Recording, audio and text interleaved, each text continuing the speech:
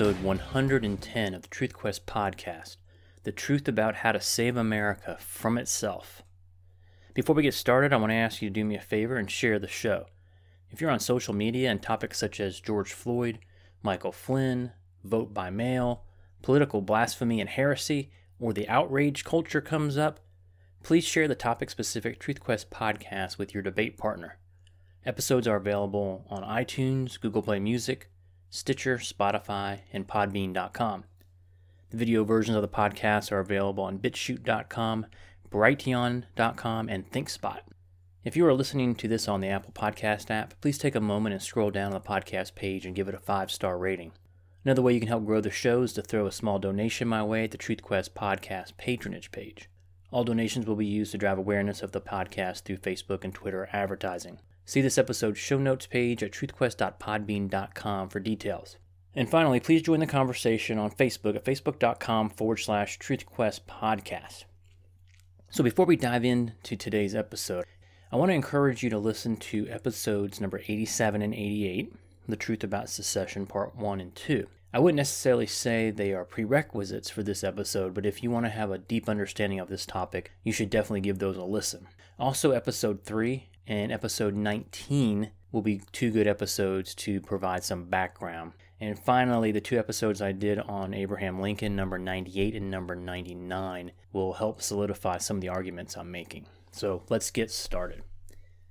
If you were to ask 100 people if they think America is healthy, whether that be culturally, financially, spiritually, educationally, racially, or constitutionally, I would be willing to bet that 90+ people would respond in the negative. And I fully agree with that assessment. If you look back at previous 100+ episodes of the Truth Quest podcast, you will see lots of episodes where I make that point abundantly clear. But I don't like to just complain or point out the obvious. I prefer to find and offer solutions. Otherwise, if there's no solution, then we're just left feeling helpless and frustrated, which is really how the establishment would want us to feel. So hopefully you are thinking, okay, what's your solution to save America from itself? I believe the only thing that can save America from itself is to have several states secede from the Union, cut ties with the mothership, and form their own country, just like we did from Britain back in the 18th century, just like Britain did with the European Union recently with Brexit. Just like the first 9 states that ratified the Constitution seceded from the Union that they had created just 10 years earlier with the Articles of Confederation. The remaining 4 states were left with 3 options. Number 1, they could either join the first 9 under the new Constitution, or 2, they could create their own new union with the 4 of them, or they could stay under the Articles of Confederation. There is lots of seceding going on in American history. Back to my point, it's time for a divorce due to irreconcilable differences and breach of contract, as I will explain in a minute. So I want to use this episode to start a serious dialogue, to start a conversation. I'm going to do my best to lay the groundwork for state secession in the 21st century, and what I would ask you is to comment, add to the conversation on whatever platform you're consuming this episode on, whether that be on Podbean, Brighteon, or BitChute, ThinkSpot, Google Play, wherever. Probably the best place to do it would be on Facebook at facebook.com/TruthQuestPodcast. I would like to gather enough information and suggestions to give some enterprising state legislator all the ammunition he or she needs to begin drafting some preliminary legislation addressing their state's secession. So let me get started with some reasons why you should strongly consider or endorse state secession. Let's start at the top of the house with the executive and legislative branches in D.C. How can I describe them? How about overreaching, arrogant, waste-ridden, inefficient, unresponsive to their constituents, corrupt, controlled by special interest, obsessed with re-election, the architects of crony capitalism, irresponsible, unaccountable, out of control, they break their own rules. With the unseating of incumbents virtually impossible, career politicians in D.C. now plague us, and along with them comes thousands of lobbyists and interest groups fraught with millions and sometimes billions of dollars to throw around. On top of that, Congress long ago abdicated their duties to check the power of the executive branch. What control do we in the states have over this? How about our monetary system? Besides being on the verge of collapse, everything's hunky-dory. Our national debt is over $27 trillion, and 5 times that with unfunded liabilities. In short order, the US dollar will cease to be the world's reserve currency. The Federal Monetary Authority, the Federal Reserve, is purposely debasing the dollar following a system known as MMT, Modern Monetary Theory. They're causing inflation while leading the country into bankruptcy with their manipulation of the monetary system via perpetual zero interest rate policy, and of course, the printing of trillions of dollars. What control do we in the states have over this? How about spending at the federal level? It's been out of control for decades. Have you ever heard of a budget cut for a single federal program or agency? Have you ever heard a single federal program or agency being eliminated or abolished? The government spends more money each year than the revenue it takes in. What control do we in the states have over this? What about the judiciary? Well, rather than interpreting the Constitution, it constantly legislates from the bench and creates constitutional rights out of thin air, using its own concocted precedent. I don't care how many judges Trump has been able to appoint. The federal courts are infested with partisan hacks who legislate from the bench. The Supreme Court has been off the rails for well over a century, killing the Constitution one bad precedent after another. The Incorporation Doctrine, Commerce Clause bastardization, segregation, fugitive slave laws, Dred Scott, the internment of Japanese Americans, privacy, abortion, marriage, eminent domain, stop and frisk, asset forfeiture, religion, Obamacare. The list goes on and on and on. We have justices who do not even cite the Constitution in their opinions. Rather, they literally insert their own feelings, prejudices, and thoughts into their legal opinions. We have a Chief Justice who essentially rewrote a piece of legislation in order to justify its constitutionality. How can a citizen with a conscience continue to be a citizen of a country whose highest court and major political party endorses the killing of innocent babies in the womb? I know I bring the abortion topic up often, but really, that reason alone brings enough evil to the table to justify secession. So here again, I ask the question, what control do we in the states have over the federal court system? Patrick Henry once said, "The Constitution is not an instrument for the government to restrain the people. It is an instrument for the people to restrain the government." If I've said it once, I've said it 50 times here on the podcast. We live in a post-constitutional America. We are ruled by and through judicial activism, executive orders, and government rules and regulations written and enforced by unelected bureaucrats. The idea that if the Constitution is silent on an issue, then the federal government should have nothing to do with it is a foreign concept to modern Americans. I'm going to have much more to say on this topic, but suffice it to say, we do not live under the rules of the game as clearly documented in the Constitution, as written and as ratified, and therefore, we are no longer obligated to remain in the union created by that document.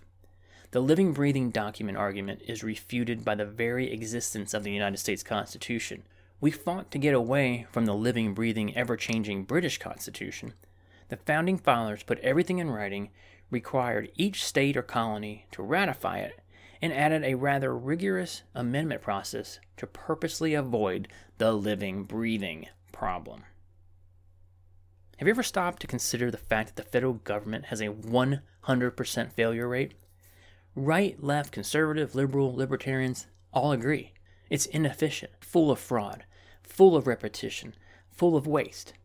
Name the agency, name the program, and this rule applies. It's just the nature of the beast. Frankly, it's too big to succeed. Pause the podcast and think about any federal program or initiative. Can you make a claim that any of them were or are successful? How about the war on poverty or the war on drugs, Obamacare, Social Security, Medicare, Medicaid, military involvements all over the globe, COVID-19 response, FEMA's record responding to natural disasters, the TSA, Amtrak, the Post Office, Fannie Mae, Freddie Mac, the Department of fill in the blank. Can you find any success stories anywhere? Why do you think the founders wanted to limit the Fed's size and power? And finally, we have one of the two major political parties here in America that is actively pursuing policies that will not only garner power for them, but will expedite the demise of the country. Think about it. The National Democratic Party wants to eliminate the Electoral College. Check out episode 34 about that. And they are pushing the fraud-ridden vote-by-mail scheme to set up stealing the next election. Check out episode 104 about that. Did we ask for this? Did we authorize this? What's the point in remaining in a union in which the elections are rigged?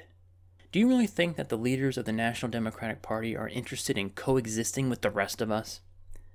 Leftists in America are not interested in having conversations with us. They despise us. They claim the country is systemically racist. They want to defund the police. They want to control every aspect of our lives. They promote socialism and Marxism, for crying out loud. They're completely intolerant of people with differing views than themselves. So much so that they will use any number of maneuvers to silence you if you articulate an opinion that's not on their 3x5 card of allowable opinion. What do you think cancel culture is all about? Shadow banning, fact-checking social media posts. What about the burning, vandalizing, and looting that we see? What about uninviting or shouting down speakers on college campuses? Have you ever heard the term doxing? What about demonetizing your content on social media? Or just removing your content from Twitter, Facebook, and YouTube? They're doing it to the President of the United States. Google regularly manipulates search results. They call for people to be fired, and of course, the name calling. Oh, the name calling. You're a xenophobe, a racist, a sexist, a homophobe, a bigot, on and on and on. Former disgraced Democratic vice presidential candidate John Edwards was right. There are two Americas. One just wants to be left alone with a government that stays in its lane, protects our rights, and follows the Constitution. The other apparently wants to destroy the system known as the United States of America. I repeat, these people are not interested in coexisting. Why should the rest of us be forced to endure? There is no need for the rest of us to stay connected to these others. They don't want us around anyway. I say we give them what they want. So that's a little bit about why we should secede. Now let's briefly touch on what secession really is, because the disinformation that you will hear and read about the S word will make your head spin.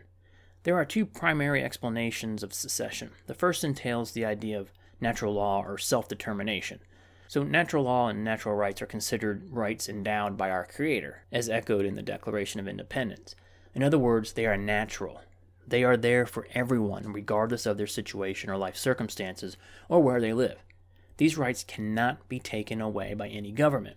If you prefer, they are God-given rights, and, as is often said, what God gives, man cannot take away. So let's think about the United States federal government in these terms. You tell me if you think they are protecting our natural rights, or do they have a profound disdain for them? Think about all the examples I just cited a minute ago. In my opinion, the strongest argument for secession is based on the compact theory, which, come to think of it, I'm not exactly sure why it's called a theory because it's a fact. Nonetheless, the more persuasive rationale for secession is the idea of breach of contract, or like I said earlier, divorce due to irreconcilable differences. Contrary to what you may think, the United States is not one nation under God, and it is not indivisible. It is not a single entity. It is a collection of sovereign states. The Declaration of Independence speaks of free and independent states. And what Jefferson means by states in the Declaration is places like France, Spain, Virginia, Massachusetts, and North Carolina. And one final piece of evidence. Britain acknowledged 13 sovereign states in the Treaty of Paris. Again, not one nation. See, individual states ratified the Constitution. Why did it need to be ratified? Because the Constitution is a contract or a compact, and the states had to essentially sign the contract via ratification. So the states agreed to this contract as written, and, as with any contract, if the contract gets breached, the states are no longer a party to that contract. It's as simple as that. The federal government is a subordinate agent to the states. Remember, the states created the federal government, and presumably the states can annul it or ignore it. The Constitution would never have been ratified if the people of the states thought they were stuck in the Union if the federal government got out of hand. All of this history and common sense is lost on most modern Americans. We simply are not taught history anymore. And so when topics such as secession comes up in conversation, it's easy to dismiss more out of ignorance than out of fact-based historical perspective. So the states signed a contract, the Constitution, with the understanding that all the power not specifically delegated in the contract to the federal government would reside with them. For over 200 years, the pendulum has swung in the wrong direction as the power of the federal government has grown and that of the states has diminished. So you might be wondering, what power was granted to the federal government in the Constitution? You can find the answer of what you're looking for primarily in Article 1, Section 8 of the Constitution. It's 18 paragraphs long. It enumerates the limited powers the Constitution grants to the federal government. So here's a breakdown of the 18 paragraphs. 6 of them concern the military and militia. 4 concern money and taxes. So it talks about borrowing money, coining money, collecting taxes, duties and excises, and dealing with counterfeiters. 1 paragraph concerning commerce, 1 about naturalization and bankruptcies, 1 concerns post office and post roads, 1 concerns copyrights and patents, 1 concerns federal courts, 1 about maritime crime, 1 about the governance of the District of Columbia, and 1 that gives Congress the power to, quote, make all laws that shall be necessary and proper for carrying into execution the foregoing powers, end quote. Did you notice that there's nothing about marriage, gay or straight, or health insurance, or education, or gun control, labor laws, abortion, old age pensions, student loans, bailouts of corporations, or lending money, period? It does allow the feds to borrow, but not lend.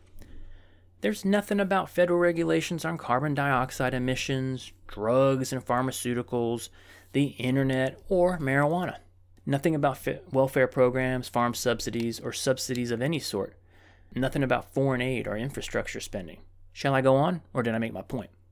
So as I pointed out in episode 3, given all that, how many agencies would pass a constitutionality test? Probably the Defense Department, the Post Office, the State Department, I guess the Treasury Department, Patent and Trademark Office. I assume the IRS would qualify given the 16th Amendment, the federal court system, the Attorney General's Office, Immigration and Customs Enforcement, and the Justice Department. That's really the only ones I can think of. Despite the fact that we live in a country where the federal government's role was severely limited by the Constitution, today's federal government is the nation's largest creditor, debtor, lender, employer, consumer, contractor, grantor, property owner, tenant, insurer, healthcare provider, and pension guarantor. Wow, that really sounds like a limited federal government. With all that said, let's examine what is good about secession. Well, first of all, decentralization is always preferred to centralization. And given the federal government's 100% failure rate, it makes this argument even stronger. So what do we get from centralization? Well, you get fewer choices, fewer opportunities for experiment, and less competition, if any. Decentralization means the opposite. More choices, more experimentation, more competition. Think about your average grocery store. How many types of toilet paper, deodorant, cereal, and beer is available? Now consider what a grocery store looked like in the Soviet Union back in the day, or in Venezuela and Cuba today. That's the difference between centralization and decentralization. If you want an easy way to think about secession, think about all the one-size-fits-all concepts and policies that we live under in America. Virtually every single instance is a reason for a state to secede. Think about it. Minimum wage, speed limit, the drinking age, Social Security, Medicaid, Medicare, the Federal Reserve. As mentioned earlier, we have Supreme Court opinions laid down as rulings, decisions, and law of the land. The education system, student loans, and how about all the lawless federal regulations written by unelected bureaucrats? If you conduct an internet search on state secession, you'll find article after article opposing the idea outright. The arguments usually fall into one of 4 categories. The first is, it's just too difficult, it's impossible. The second is, it's unconstitutional. Then you'll see things about it being anti-American and downright racist. So, as always when dealing with mental midgets whose only research is talking points from their favorite agenda-affirming news site or channel they frequent, you usually get a heaping helping of name-calling sprinkled in along the way. Because, as the old expression goes, when you have the facts, pound the facts. When you don't have the facts, pound the table. So I want to spend a few minutes on each of these arguments. So probably the most frequent argument against state secession comes in the form of, that's just a stupid idea, it will be impossible and way too complicated, it'll never work. So let me be clear, I don't necessarily disagree with the sentiment about it being complicated. Logistically, it will be very, very difficult. Legally speaking, we will be in uncharted territory. Think about the different regulations from jurisdiction to jurisdiction. Think about all the loose ends. State budgets, criminal codes, immigration laws. The list of obstacles to secession are no doubt daunting. Can you imagine the lawsuits and threats from D.C.? It would be so ugly. How do they bear their portion of the national debt? How would goods flow between the states? Would you need a passport to come and go? Would you need the blessing of the remaining states in order to secede? What about a constitutional convention? Just because something seems difficult does not make it an unworthy endeavor. America is broken. I think that is an undeniable fact. Why should a sovereign state remain in a broken union? The next argument that you will encounter is the constitutionality argument against secession. I find this argument especially delicious for several reasons. Number one, many founding fathers spoke favorably about secession and did not bat an eye of its feasibility. Secondly, Virginia, New York, and Rhode Island actually included rescission clauses in their ratification declarations when they joined the Union. And third, given the persistent erosion of the Constitution over the last 100 and 150 years, how can anyone with any legitimacy point to the document and claim anything? The same people who believe in a living, breathing Constitution, the same people who applaud when rights are created out of thin air by the Supreme Court, the same people who cheer when the Supreme Court legislates from the bench by ignoring the Constitution, and who violate their oath of office to protect and defend the Constitution, all of a sudden these people become constitutional scholars. They claim there is no constitutional mechanism for secession. Well, my basic retort to that argument is, so what? What are you going to do about it if a state wants to leave the Union? You going to send in the U.S. military to occupy the state and force its citizens to remain in the Union? You going to pillage and plunder like Lincoln ordered the North's forces to do in the South during the Civil War? These convenient constitutional scholars, or maybe we should just call them selective constitutional scholars, they should be forced to answer a few questions. Here's a few off the top of my head. Where in the Constitution is the federal minimum wage? Can't find it? Well, do you support its abolition? Or where in the Constitution is abortion? Do you support turning this back to the states? Or where in the Constitution can I find the enumerated power for the federal government to implement drug laws and labor laws and laws about the environment? Would you support the elimination of all of these? Where in the Constitution is the federal government granted the power to define marriage? Where in the Constitution is Social Security, Medicare, Medicaid? Can these be eliminated? Where in the Constitution is the Department of Education, the TSA, Homeland Security, FDIC, the Job Corps, the EPA, Health and Human Services, the FDA, the CDC, the Energy Department, the Labor Department, the Small Business Administration, the Export-Import Bank, the Bureau of Consumer Financial Protections? Do you support the immediate closure of these unconstitutional agencies? Where in the Constitution can I find legal tender defined as a piece of paper with the words Federal Reserve Note printed on it? You won't. Do you know that the Constitution explicitly states that Congress only has the power to coin money? What about all the wars and foreign entanglements we have been forced to endure since World War II? Have we once followed the Constitution since then, which specifically states that Congress declares war? No, you say? You mean we ignored another very clearly written prescription from the Constitution? Well, then why are you making an argument about the lack of a secession mechanism in the Constitution when you don't even follow the mechanisms that are clearly written? Hey, what about student loans and mortgages? Surely the Constitution has a provision in there about how the federal government should insure or subsidize or issue these loans. No? So is it safe to assume that opponents of secession on constitutional grounds are working hard to right all the constitutional wrongs? I mean, after all, there is no clear mechanism for all the agencies and programs I just mentioned. Therefore, they should cease immediately, right? Yeah, but the Supreme Court ruled in Texas v. White in 1869 about secession. First of all, the Supreme Court doesn't rule. They issue opinions.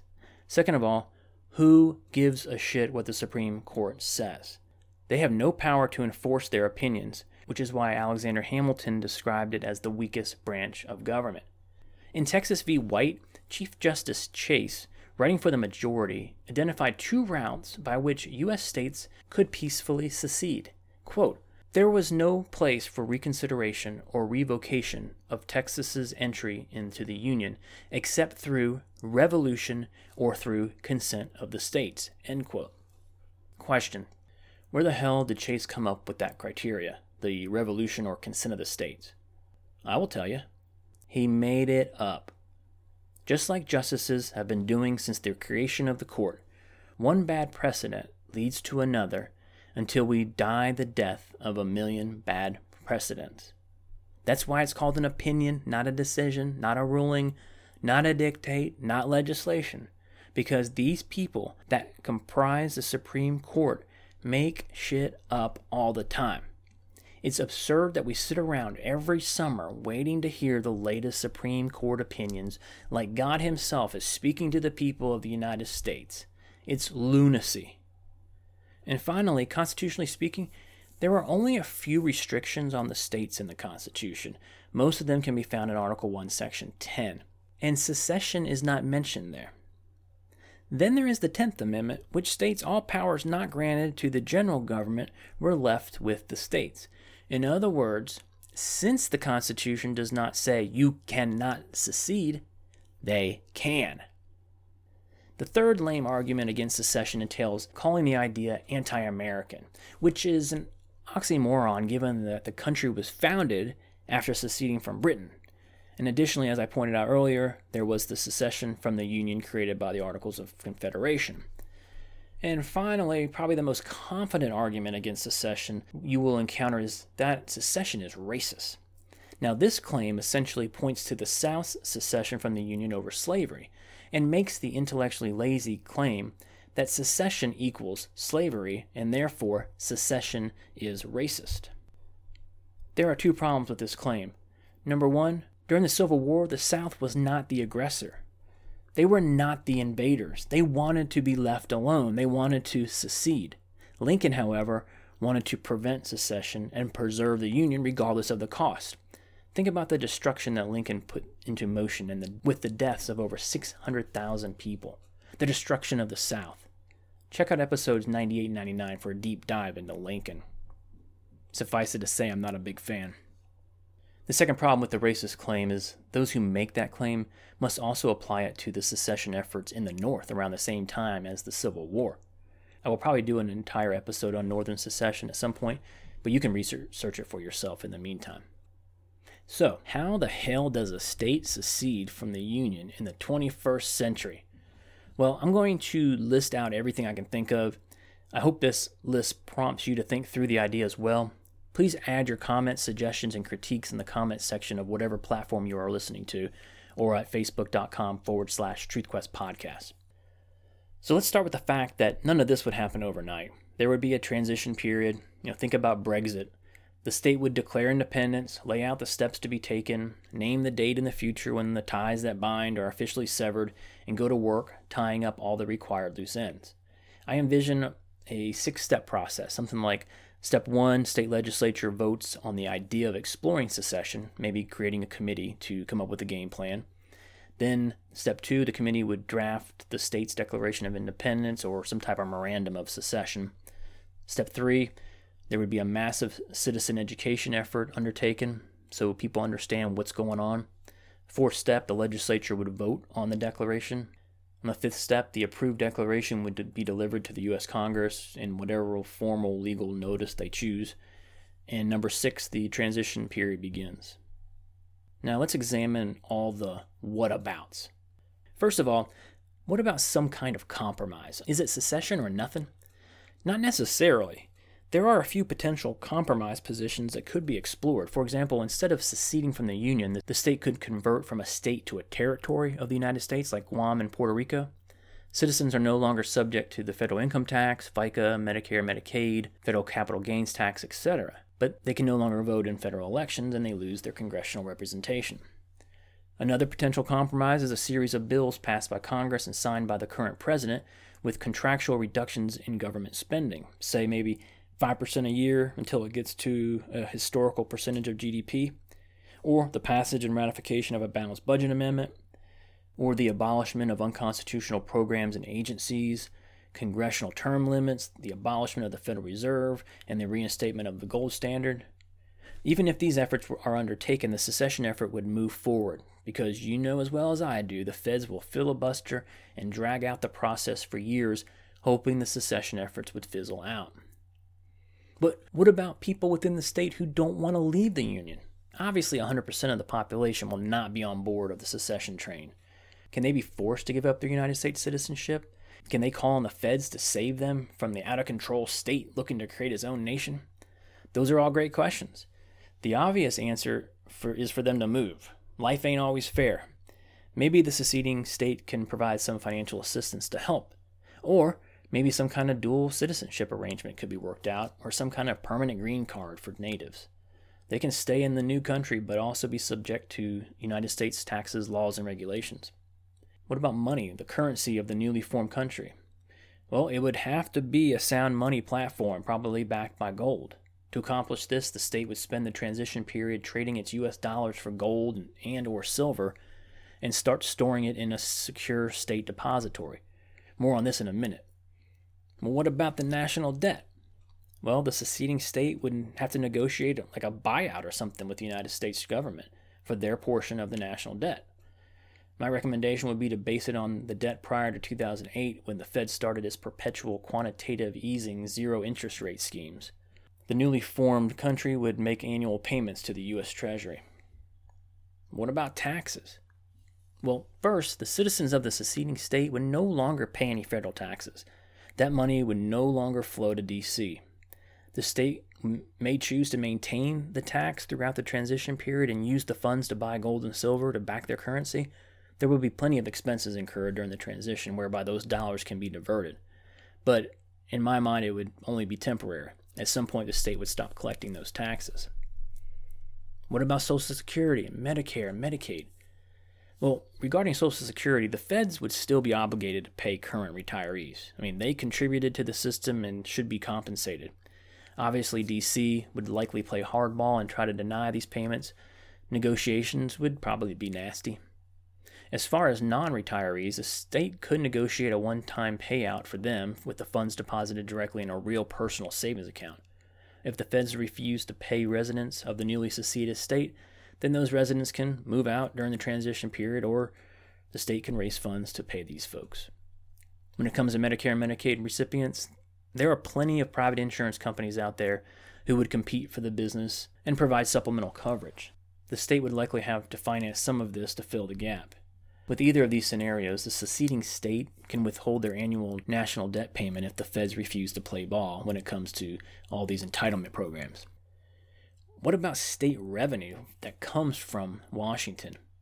Well, did you know that on average, states receive about 30% of their revenue through various forms of federal funding? What will the seceding state do without those funds? No more money for education and welfare and infrastructure or first responders. It'll be terrible. I look at it a little bit differently. The state will no longer be bullied or susceptible to extortion, coercion, and blackmail that the federal government relentlessly employs against them as they hang those federal dollars over their heads. Oh, what a shame.